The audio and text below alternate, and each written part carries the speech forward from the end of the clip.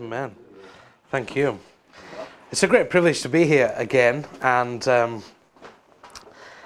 you just never really know where God is going to lead you on the journey, and I'm sure every one of us today didn't think that we'd all be meeting together again. I know obviously several of you were in the meeting last time I was in this area, and it's amazing what God has done and what God is going to do.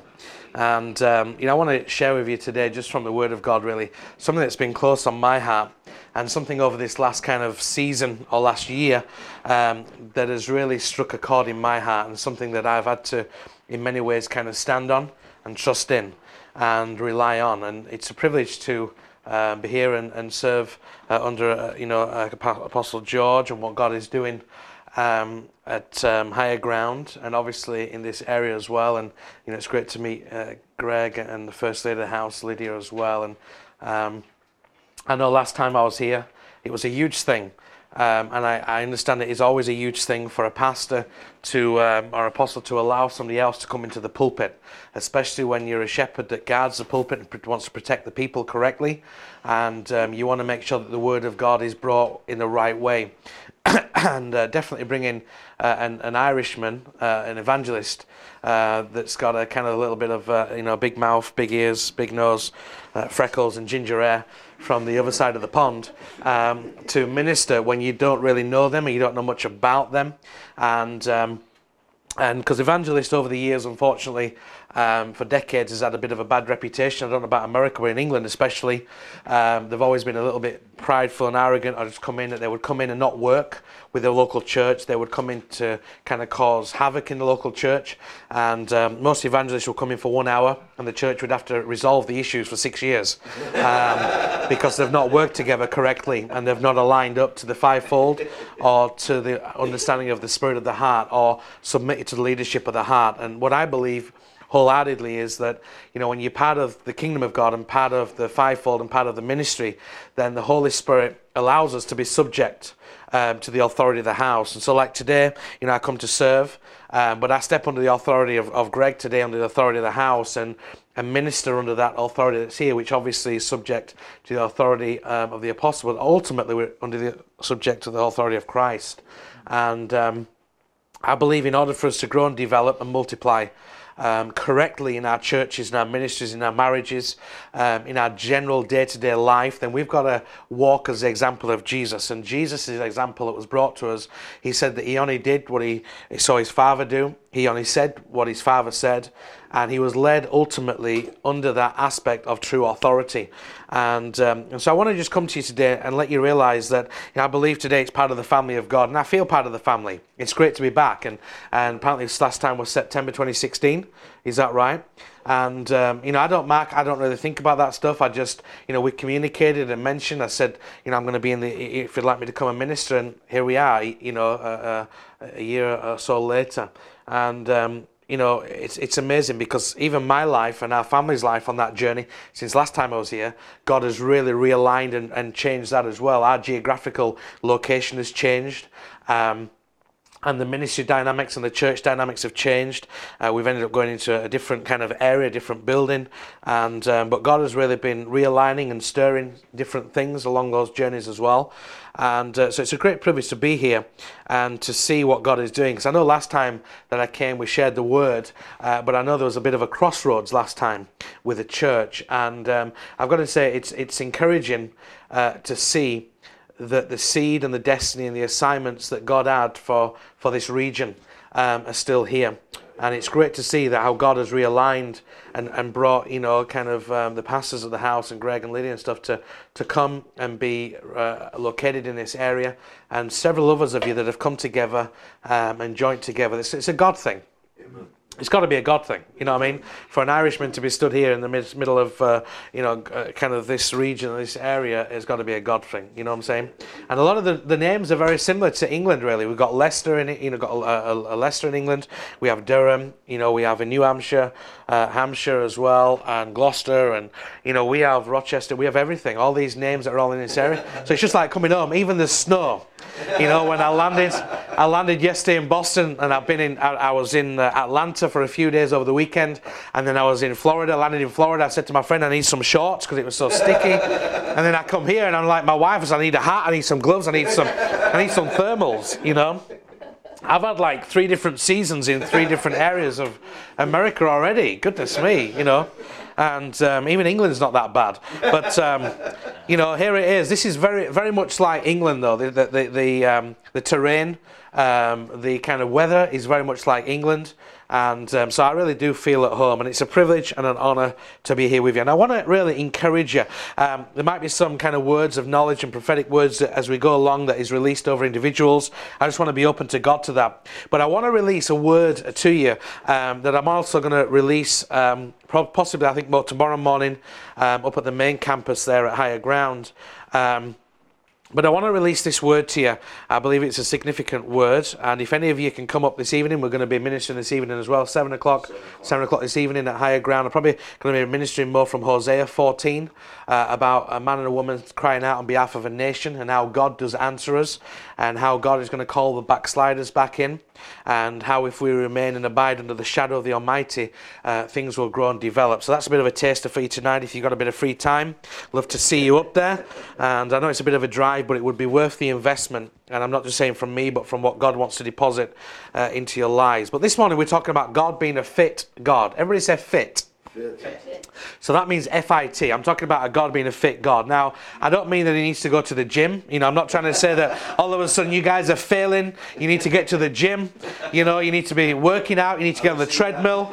You need to lift some weights. You know, you become lazy, too much coffee, too many donuts, you know. And, you know, but I'm not saying that. That's not what I'm saying. But we do serve a fit God. We serve a God who is a fit God. And you might say to me, what do you mean by a fit God? You know, if you know, he's not ripped, he's not Superman, you know what I mean? He's not Paw Patrol. I don't know what you guys are into, you know, kind of as far as children-wise. But, you know, there's myself, my wife. We have 5 children. Our oldest child is 15, Lydia. Then we have Nathan, who's 13. Then we have Megan, who's 11. Then we have Gabriel, who was born Christmas Day 2014, so Christmas Day baby. So we called him Gabriel instead of Jesus, just in case, you know, so we don't put too much pressure on him. And also, so some people don't try to crucify him. And hopefully he's going to turn out to be an angel as well. So you never know. And then we have our 5th, and maybe the last one, I'm not sure, but we have Noah. And so Noah was born on the 18th of December. All right, really? Yeah, look at that, eh? 18th of December, so he's going to be 2 in a few weeks' time. And so, you know, those of you that plant church, I'm sure Pastor George can relate to this, it can be difficult to grow church. So we decided to breed church instead of trying to plant a church. So that's a private joke. Don't relay that to my wife, because the AK-47 will come out and she will blow me away, and she doesn't agree with that one. But in all seriousness, I mean, I've been part of house churches from being a baby, and I was raised in house churches. I've been involved in planting 3 churches over the years, and actively involved in 2 of those really significantly. And one of those was the one that we started in our house on the 13th of September 2013. And basically, we didn't advertise anything. My wife just said she wanted to learn the Word of God, and so we opened up the book of Acts. And line by line, verse by verse, I think we did it for about 2.5 years on every Wednesday night. And so the first time we opened the church, there was myself, my wife, and then there was the 3 children then, and then there was another guy who was working with us, Vincent, and 26 people rocked up the first week. And because people were hungry, and it kind of grew and developed from that. So, you know, praise God that, you know, I believe that this is really the Acts move and the Acts church. It meets together, it breaks bread together, and that just means physical bread, but it means the Word of God and fellowshipping together, hanging out together, doing real life together. Because how many of you know that God wants a church, not a congregation? God wants a church, not a congregation. And unfortunately today, what we've lined ourselves up with is congregations and not churches. We have auditoriums full of people. We have some mass auditoriums around our nations full of thousands of people, and it looks good, and they're on televisions, and they've got the smoke machines and the flashing lights, and they've got the worship, and you know, they've got the hill songs and the low songs. They've got every song they can have going. They've got the skinny jeans. They've got the, you know, nice hairstyles, and they've got to have a minister between 25 and 35, and got to make sure they're not overweight. They've got to make sure they're charismatic. charismatic, got to make sure they're gifted and talented, but there's no character. And I'm not kind of belittling the Church of Christ. I'm not trying to be critical. But what I'm saying is that there's something authentic about the Church of Christ coming together as the body of Christ, whether it's in a cafe, whether it's in a restaurant, whether it's in a church with a steeple, and there's a handful of people, whether it's in somebody's living room. I want you to know that the heartbeat of God is that He wants a church and He wants a bride. And He wants us to come together as the born-again, Spirit-filled Church of Jesus Christ that will work together hand in hand. And we serve a fit God. We serve a God who is a faithful God. And I want to encourage you that, many times over the years that we have found in many ways that people around us have not been faithful to us. We found in our walk with God, we found in our general walk, we found in education, we found just in our relationships with our husbands and our wives and our children, we found in our workplaces that all of a sudden we found that people around us have not been faithful. People around us have not stuck to their word. People around us have been in areas maybe even unlawful. There's been areas where people have stolen from us. There's been people that have cheated on us. There's been people that have stabbed us in the back. There's been people that have abused us. There's been people that have not wanted anything to do with us. People have misunderstood us. And we need to realize that we serve a God who is a fit God. And the God that we serve is a God that intercedes, a God that is always there on our behalf, a God who will never leave us, never forsake us. We serve a God who is Emmanuel, God with us. And, it's not just Emmanuel at Christmas time. I mean, this is coming up to Christmas and we talk about Emmanuel and Noel, and the rest of the year you don't really hear much about it. But we serve a God who is Emmanuel, God with us, in every present help, in every time of need. And we need to realize that He is faithful, not faithless. We need to realize that He is a faithful God that stands with us. And really faithful means that He is one that through thick and thin accepts us despite of the situation. And to be faithful, like in a marriage, that when you've been married over a number of years, faithfulness is based upon acceptance, not necessarily agreement. And even like with unity, unity is on acceptance, not agreement, because God does not always agree with Denver Thompson, but He accepts me. You know what I'm saying? And so there's times when I think I'm doing everything correct and I'm as faithful as can be and I'm loving my family, I'm loving my wife, loving my children, everything is hunky-dory, but still there is something in Denver that's either pride or arrogance or unforgiveness or jealousy. There's something in me that he doesn't necessarily agree with, but he still chooses to accept me in the beloved. And so we serve a God who is faithful. And I want to encourage you here at the church that each one of us individually need to realize that we serve a faithful God. Even when hell is breaking loose against us, even when people disown us, even when people reject us, even when we think that everything is against us, when we think that people don't understand us, when we think that we've been buried. Many times we think we're at the backside of the desert. Many times we think that God has forgotten about us. Many of us have received words. Many of us have received prophetic words. Many of us have received words of wisdom. Maybe some of us have received words of direction, that God has called us into a certain direction. We've received seeds from Him. We've received affirmation from Him. At times there's been areas where we have chosen to walk in disobedience. There's words that we've received that have been prophetic words that have been given to us that we've put on the shelf. Some of us have allowed those words to kind of grow and allow dust to come on them. We've allowed cobwebs. Some of us have actually said to God, this word will never come to pass. I don't know why you ever give it to me. Some of us have become upset. Some of us have become wounded. Some of us at times, because of the words, we chose to run instead of walk. Some of us, because the words have been spoken over us, have become arrogant or ignorant, or maybe we've had people that have disowned us. Maybe in leadership people have aborted or tried to abort the words that God has given to us. The enemy, I'm sure, and I believe this to be so true, that what God has wanted to birth, the enemy has wanted to kill. And the womb that God has given to us, the enemy wants to turn into a tomb. The womb that God has given to us, that every one of us are birthing something, the enemy wants it to be a tomb. In other words, the enemy wants to kill our dreams and our goals and our ambition and our desire, our destiny and our purpose. He wants to kill that so that we would not be effective in the vision that He's called us to. And that is same as a church and as a ministry. Obviously several months ago, a year or so, the enemy wanted to abort and kill what God was wanting to birth here in this area. And you see, the enemy, he is a killer and a destroyer of our relationships. But we need to realize that we serve a God who is not a God that is unfaithful. He's not a covenant breaker, he's a covenant maker, and he fulfills his promises. The Bible says he is Alpha and the Omega, he is the beginning and the end. By him and through him all things have come into being. And we need to realize that we serve a God who is a faithful God. And, we serve a God who has our best interests at heart. There's something like 66 books of the Bible, and they are 66 promises. Inside that, there is many more promises. But the Bible also says that the promises of God are yes and amen in Christ Jesus. So I've come to encourage you today, church, that I believe that we serve a God who is a faithful God, and the seeds that have been sown in this area in your lives, whether it's over 6 weeks ago, 6 months ago, whether it was 6 years ago, whether it's 26 years ago, whatever seeds have been sown by God into your life, because he is faithful, they will come to pass.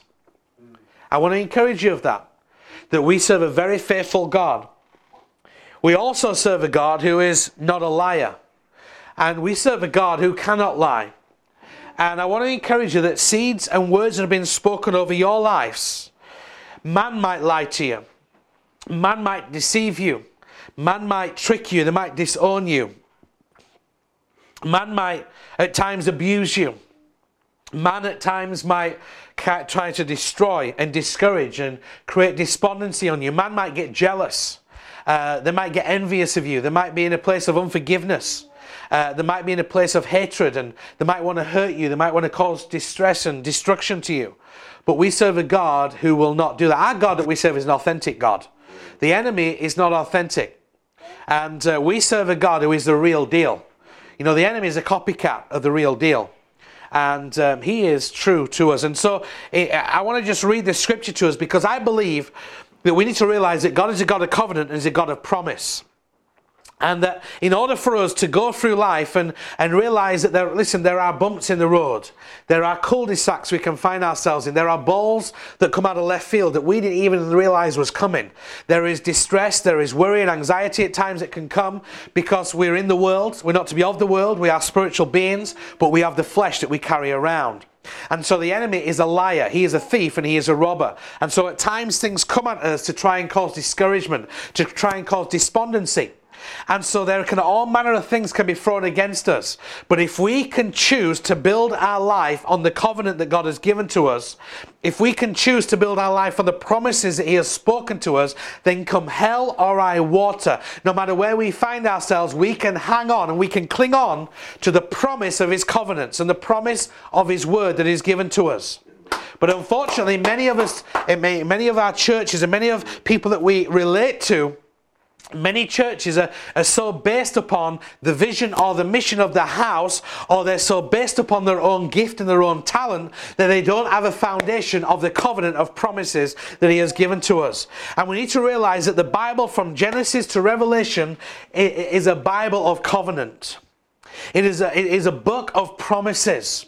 And you can take this word to the bank and it will produce a harvest. And so here in Numbers 23 and verse 19, I believe this is a fundamental scripture that we should use. I believe we can build our churches, our ministries, our houses. I believe our finances can come true on this. I believe our marriages can flourish on this. And I believe this is a fundamental aspect of our walk with God. And this is where covenant and promises come to pass. So Numbers 23 and verse 19. In my Bible, it's page 144. Just right before 145. I don't know where you are on that journey. The American Bible is page 180. The American Bible, yeah. Well, this is a thing. That's right. Mine is the New King James. And so Numbers 23 and verse 19. It says, God is not a man that he should lie. Now I want to encourage you tonight that today we serve a faithful God. And it's interesting here, listen to this. It says, God is not a man that he should lie. So here's the deal, guys. God will never lie to you. God has never lied to you. Man might lie to you. An evangelist might lie. The pastor might lie to you. The janitor might lie to you. The teacher might lie to you. Your husband, your son, your daughter, your wife. Friends might lie to you. Your employer, your manager might lie to you. The devil certainly will lie to you. But I want to encourage you that words that have been spoken over your lives, brothers and sisters, if they've been spoken from God and they've been true, and God has revealed them to you, then God is not a liar. And those words will come to pass, even when you've doubted them. Even when people have spoken all manner of evil against you. Even when you've gone from one church to the next church. Even when you feel like you've been disowned, you've been forgotten. Even when you feel like God is a million miles away from you. I want to encourage you that every single word is spoken to you will come to pass. Listen, don't ask me why, don't ask me how. But I can encourage you that we serve a God who does not lie. Now notice this. If God was to lie for 1 millisecond, salvation would cease to exist. In fact, the whole world would cease to exist. If God was to lie for 1 millisecond, healing would cease to exist. In fact, we think the world's in a mess right now, right? Goodness me. If God was to lie or have any area of injustice, the whole world would fall apart, literally. And you said to me, why? Well, in Hebrews 11:3, it says, what did it say? It says, by the word of God, he framed the whole world. The galaxies are framed by the word of God. In fact, let's just take a quick look at that one, right? Just so you know the scripture. In Hebrews.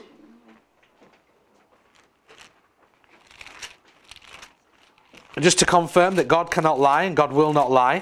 And everything that is promised to us will come to pass.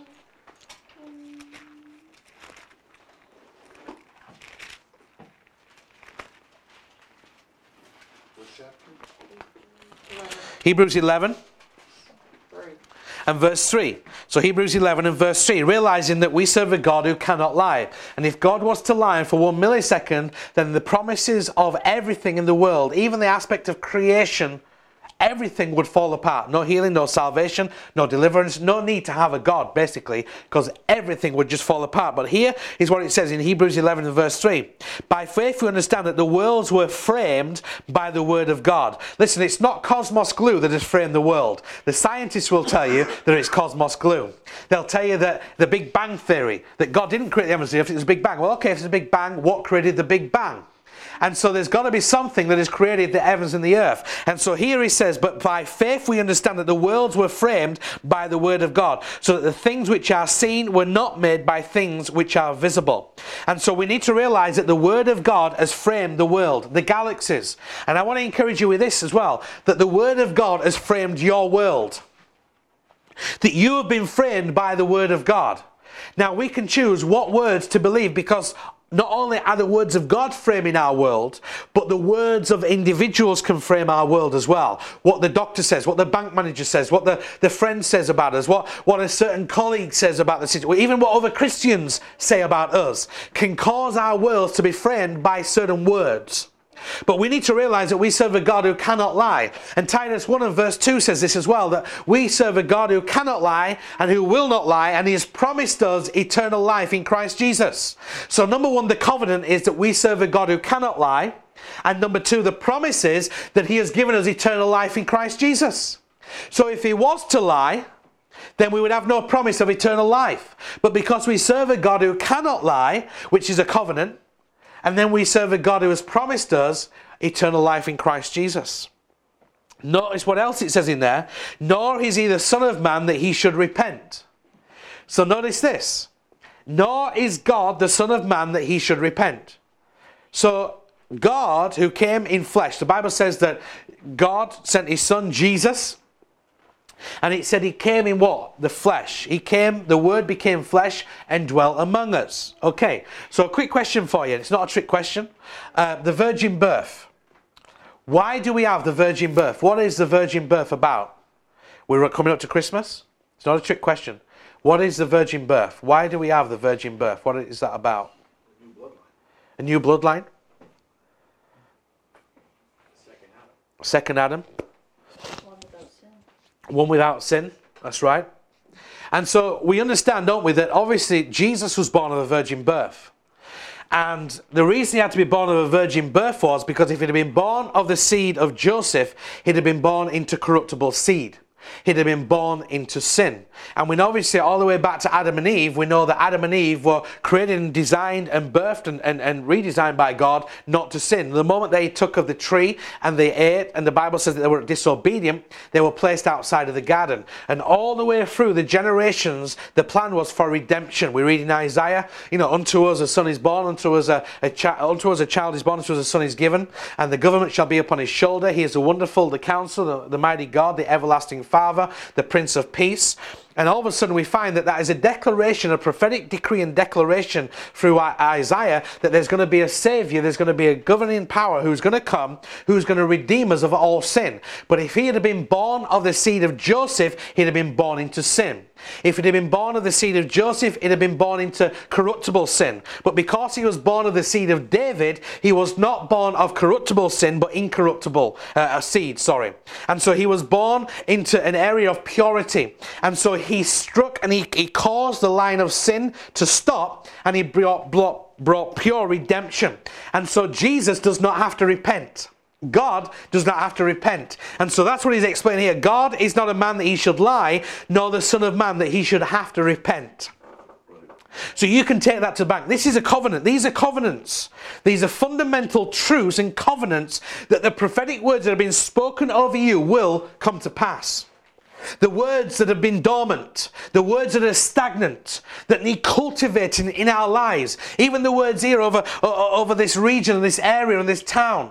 We need to realize that words that have been decreed and prophesied and declared over the last few years, even over years passed by, we need to realize that they're in the ground.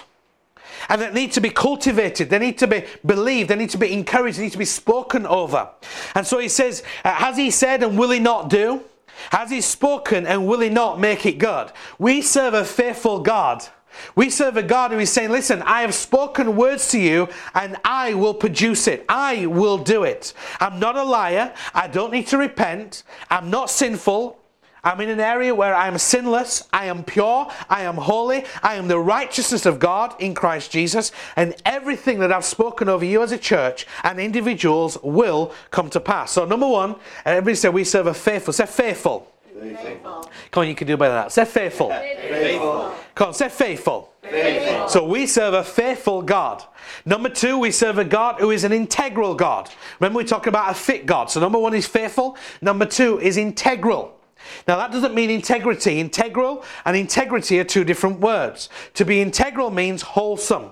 Means he's a man of wholesomeness. He's a man of integral word. In other words, when he says it, the words that he means are going to come to pass. To walk in integrity means that if I say I'm going to be here at 10 o'clock, I'm here at 10 o'clock. I'm a man of my word. I'm a man of character. You can actually, when I say I'm going to meet you at 5:30 tonight, I'm going to be there.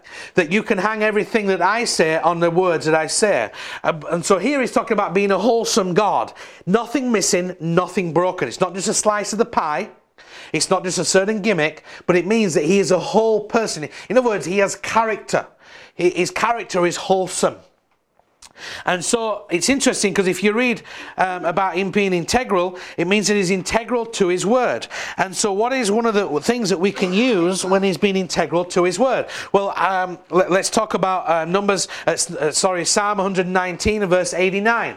Because we need to realize that in order for God to be integral, we need to realize that his word is integral. We need to realize that he and every word that is spoken is integral. We need to realize that the word of God, this Bible, whatever the translation of this Bible is, it is integral.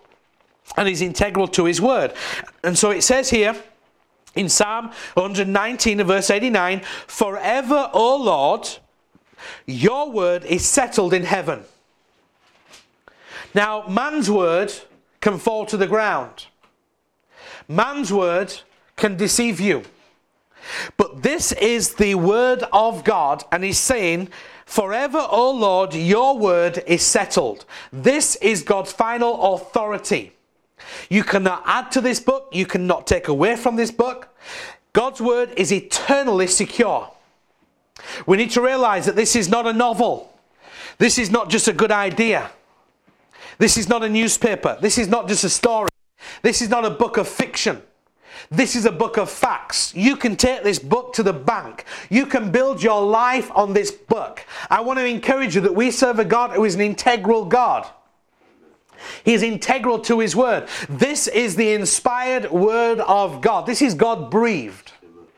This is the integrity of who he is. This is the integral part of who God is. This is the character of who God is. Somebody prayed, I think this morning, spoke about the integrity of God being shown to us. Well, this is who God is. This is his character. This is his divine nature. This is his integrity. This is his character. You can go to this and find out everything about him. The Bible says that he is Jehovah Rapha. The Bible says that he is Jehovah Jireh, the God who provides for us. He is El Shaddai, who alone is Adonai.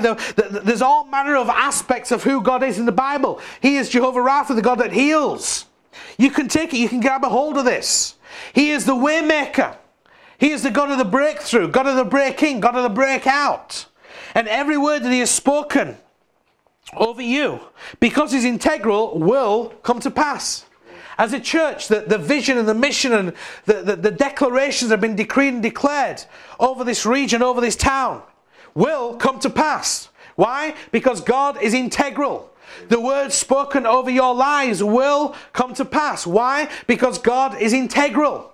Even those of you that have been crushed through religion, crushed through other leaders, those of you that have been pushed down, those of you that have been told you never amount to anything. Some of you have even had microphones taken off you because they've said that the words you've been speaking are not anointed. You're not called enough. You're not trained enough. You're not good enough. You're not worthy enough. Well, I've got news for you. That my God and your God is an integral God. And when he said that you're going to amount to things, when he has said that you're going to be a missionary, when he's called you to be a pastor or a leader, when he's called you to be an evangelist, when he's called you to be a woman of intercession, I've got news for you. He never takes those gifts and those talents and those words from you. He is not a God who is going to steal from you. God is not a pickpocket. The enemy is a pickpocket. You know what a pickpocket is, right? They come and try and take your wallet and your phone when you're a tourist or a visitor somewhere. You're walking down the high street. They're trying to pickpocket you. God is not a pickpocket. God is not teasing us, brothers and sisters. God is not a liar. You can take this to the bank that he is an integral man. He's an integral God. He's trustworthy. He is a man who is worthy of trust. And so the next word is trustworthy. Everybody say trustworthy. Trustworthy. Everybody say trustworthy. Trustworthy. So number one, we have faithful. Everybody say faithful. Faithful. Number two, we have integral. Everybody say integral. And number three, we have trustworthy. Trustworthy. Isn't that amazing that we serve a God who is a fit God, spiritually, mentally and physically, that he's faithful, that he's integral, and that he is trustworthy. And trustworthy means that he's worthy of trust. How many people can we say that about in church? Ouch. How many people can we say that about in our relationships? How many people can we say that about in our governments and our councils and our schools and our police forces? And our doctors? How many people can we really honestly hold and say, well, I hold them in high esteem because they are trustworthy? How many leaders today can you say are trustworthy in our governments? Even in our day-to-day walk with God, there's issues. But yet we can serve a God who is a trustworthy God. Let's look at Isaiah 55. We serve a God who is faithful, who is integral. Isaiah 55, again, a declaration of decree. It's a prophetic word. But here, listen to this in verse 11. I'm sure you could all have quoted this off by heart. We hear a lot of these scriptures in churches, but we don't have a fundamental foundation of belief. You know, Proverbs is very key to us. It says, with instructions, the house is built. But with knowledge, the house is filled. With instructions, the house is built. You can go to IKEA and you get a level of instructions of how to build some kind of, whatever it is you buy, whether it's a bed, whether it's a wardrobe, whatever it is that you buy, you get instructions. And if you're anything like me, who's a bit of an Irishman who thinks, well, actually, I can put it together anyway because I know what to do. You know what I'm saying? And then you get to the last piece, and you've got to put the last hinge on, and you find out that you've got to start right at the beginning because you didn't do step A, B, C, D, or E. You know what I mean? Because you've run right before it, if you're anything like me. And you find out your wife says, I told you right at the beginning you should have used the instructions. Where's the instructions? I put them in the bin. Exactly. So your wife goes, she gets them out, and she says, you should follow the instructions. And it's a bit like the Bible says, always obey the last command. What did the Israelites do? They became a stiff-necked people. In Exodus 32 and 33, when Moses goes up the mountain to seek God and have time with God and fellowship with God, and he downloads the 10 Commandments to him, all of a sudden he comes down the mountain and he sees Aaron, he sees all the people, jumping and dancing around a fatted calf. He sees incest and all manner of sexual sins going on, and he sees them dancing around this calf that they've melted all the gold down, and he smashes them, doesn't he? Because of what? They were serving the flesh. They were serving themselves. They didn't obey the last commandment. They were too busy trying to please themselves, and yet they had everything they needed. They had the cloud by day, they had a pillar of fire by night, they had manna, they had everything. They were not ill, they were not sick, they had every bit of food they needed, and there was no disobedience till the moment they got settled in their ways. They settled for second best.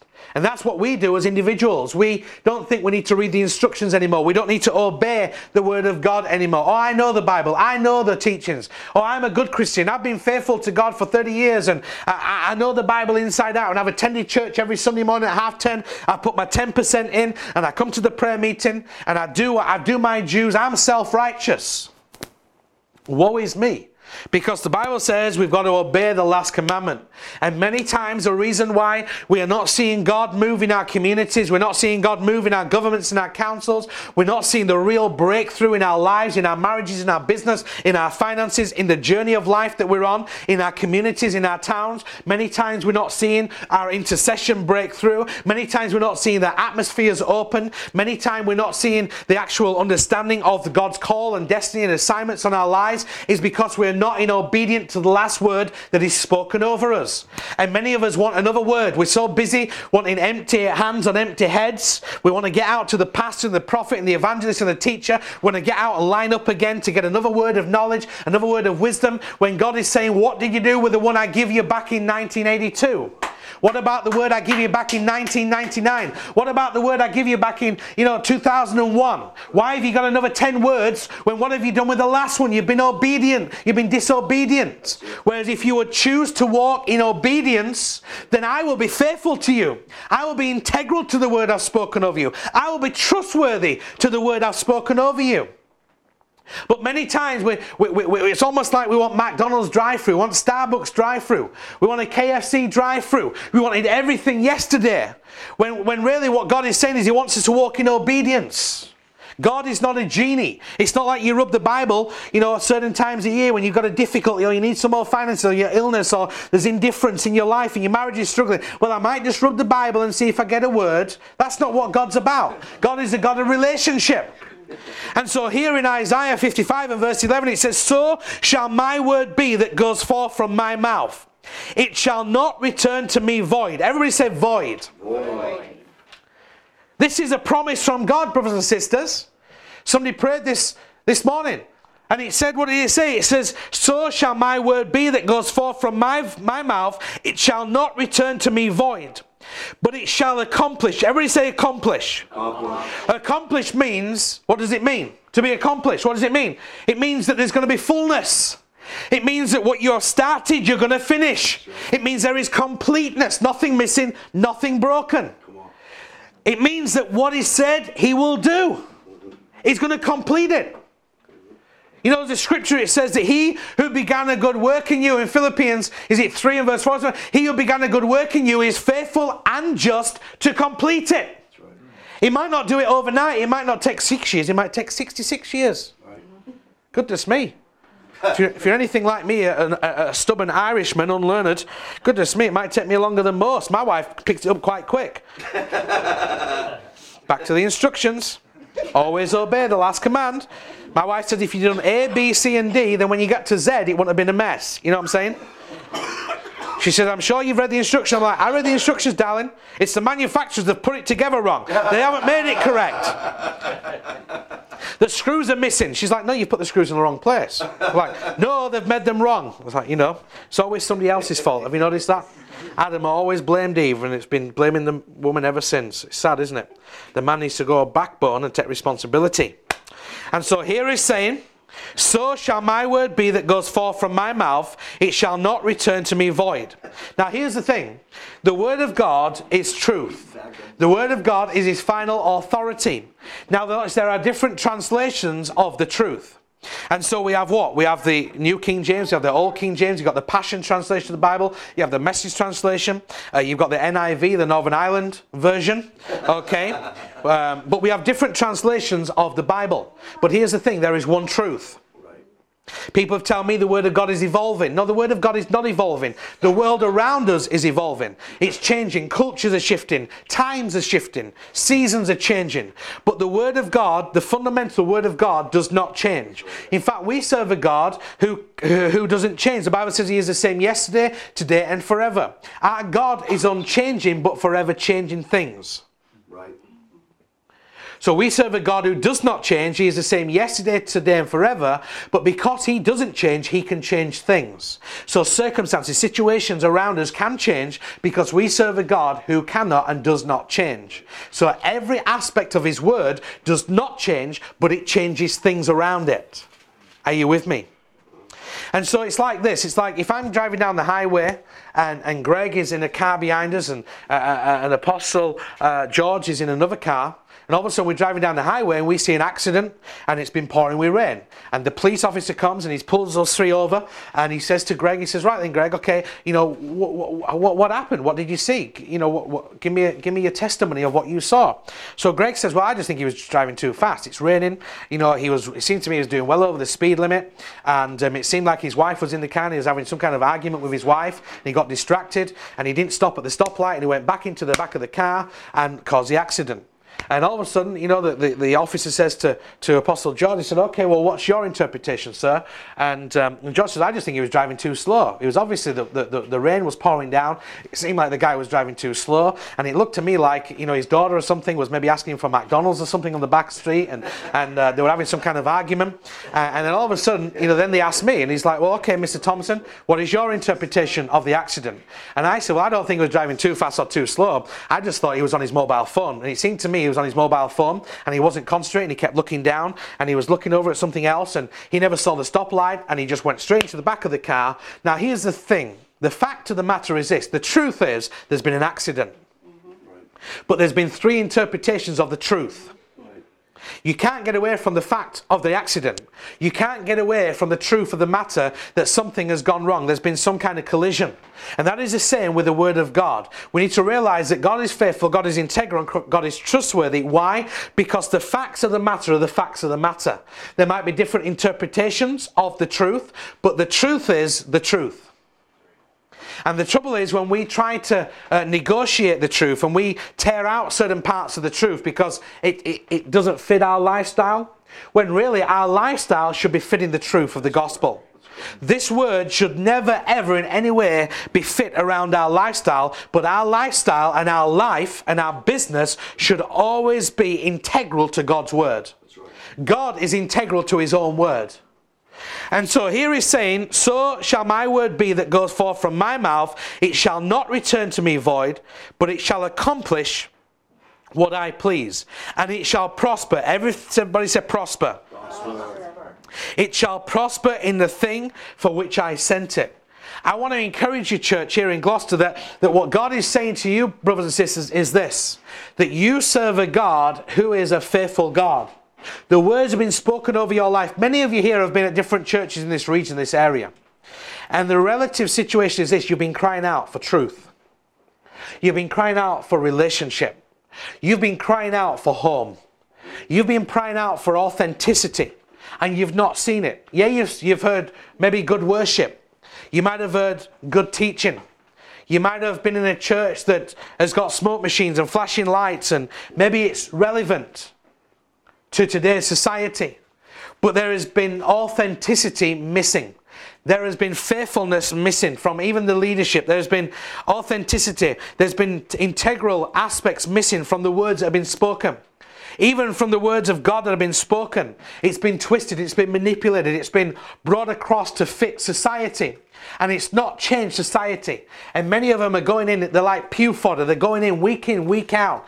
And they're getting taught words. But actually, the people that are serving them have been unfaithful. They've lacked integral aspects of the word and lacked character. And even lacked aspects of being trustworthy. But I want to encourage you today, church, that I believe God is calling us to be a fit church. He's calling you to be an integral church. He's calling you to be a trustworthy church. And the reason that you can be faithful and integral and trustworthy is because God is faithful, integral and trustworthy. And so I wanted to release that to you, that you can take it to the bank, the words that have been spoken over you. And I believe, even as a church here and a ministry here, that I believe that God has been setting you up all these years for such a time as this. God has handpicked you for such a time as this. God has called you for such a time as this. And even the trials and the negativity and the situations you've gone through in the past, the enemies tried to abort you. The enemies tried to discourage you. The enemies lied to you.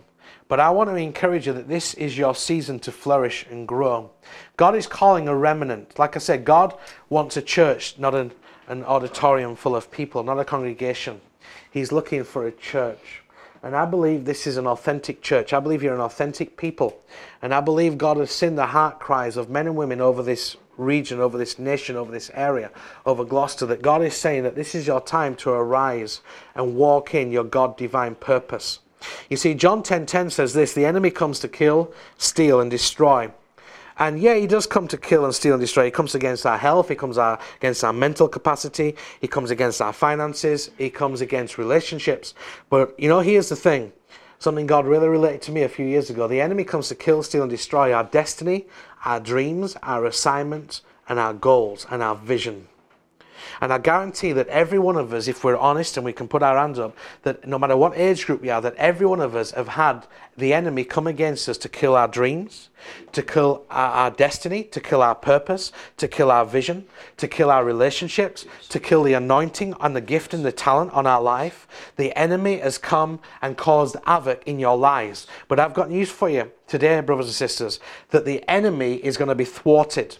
That the enemy is going to be boomeranged right into the enemy's camp. And I decree and I declare over this auditorium, over every individual person that is gathered here today, I decree that the enemy has no authority. He has no right over your health. He has no right over your mental capacity. He has no right over your dreams and your visions and your goals. He has no right over relationships. He has no right over anything that God has meant for Am. He has no right over the words of God, over the seeds that have been sown over your lives. He has no right over relationships. And we said to the enemy, and we decree and we declare today, and we said to the enemy, so far and no further. You have no authority over our finances.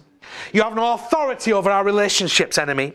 You have no authority over this church. You have no authority over this region. You have no authority over the vision, over the mission. You have no authority over the mandate of this house. Enemy Lucifer, you are a liar. You come from the pit of hell. You have no authority over our children. You have no authority over our health. You have no authority over our destiny. You have no authority over our purpose. We decree and we declare in the name of Jesus Christ of Nazareth, enemy, that you would flee.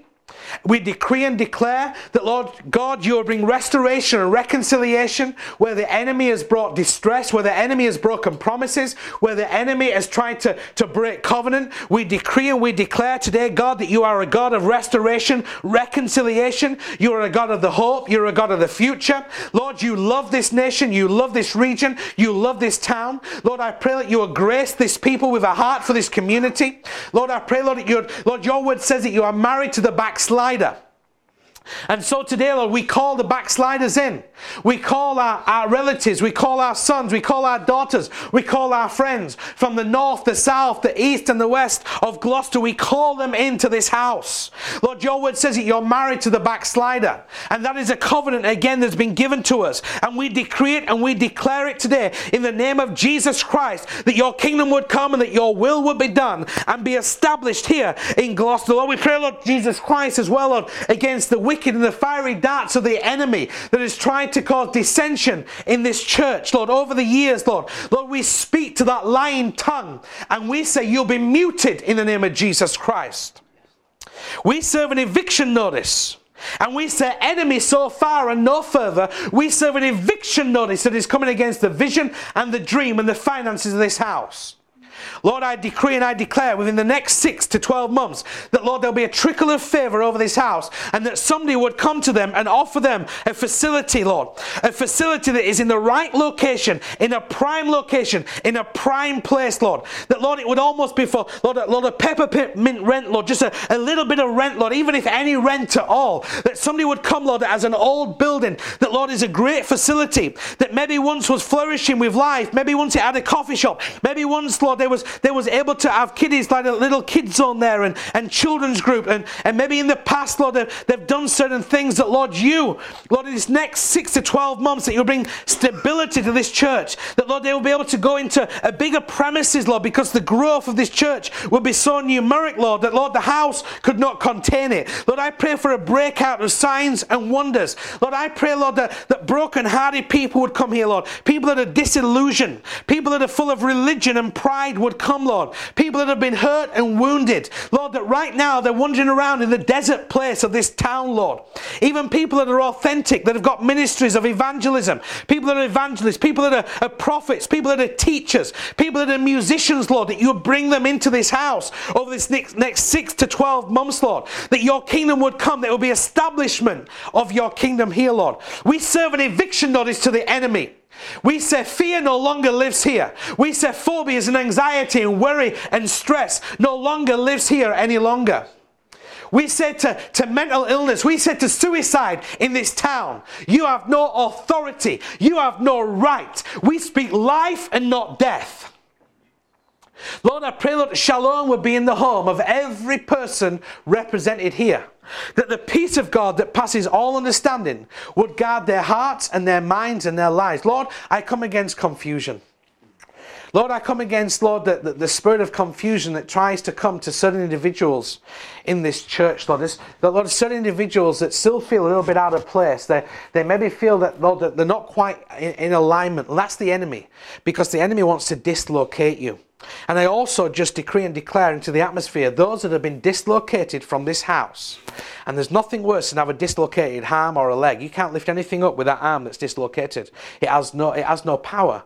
It can't be used. It just hangs there. But when the arm becomes located back to the body, it can be used. And I decree and I declare from the north to south, from the east to the west of Gloucester, that God, you would bring them in, Lord. That you would bring those that have been dislocated, those that are isolated, those that know that they should be in this house, that are running in rebellion. Lord, I pray that you would realign them. Lord, and if not to this house, Lord, that you would realign them to some house, that they will get some form of fellowship. In the name of Jesus, we decree it and we declare it. And everybody said, Amen.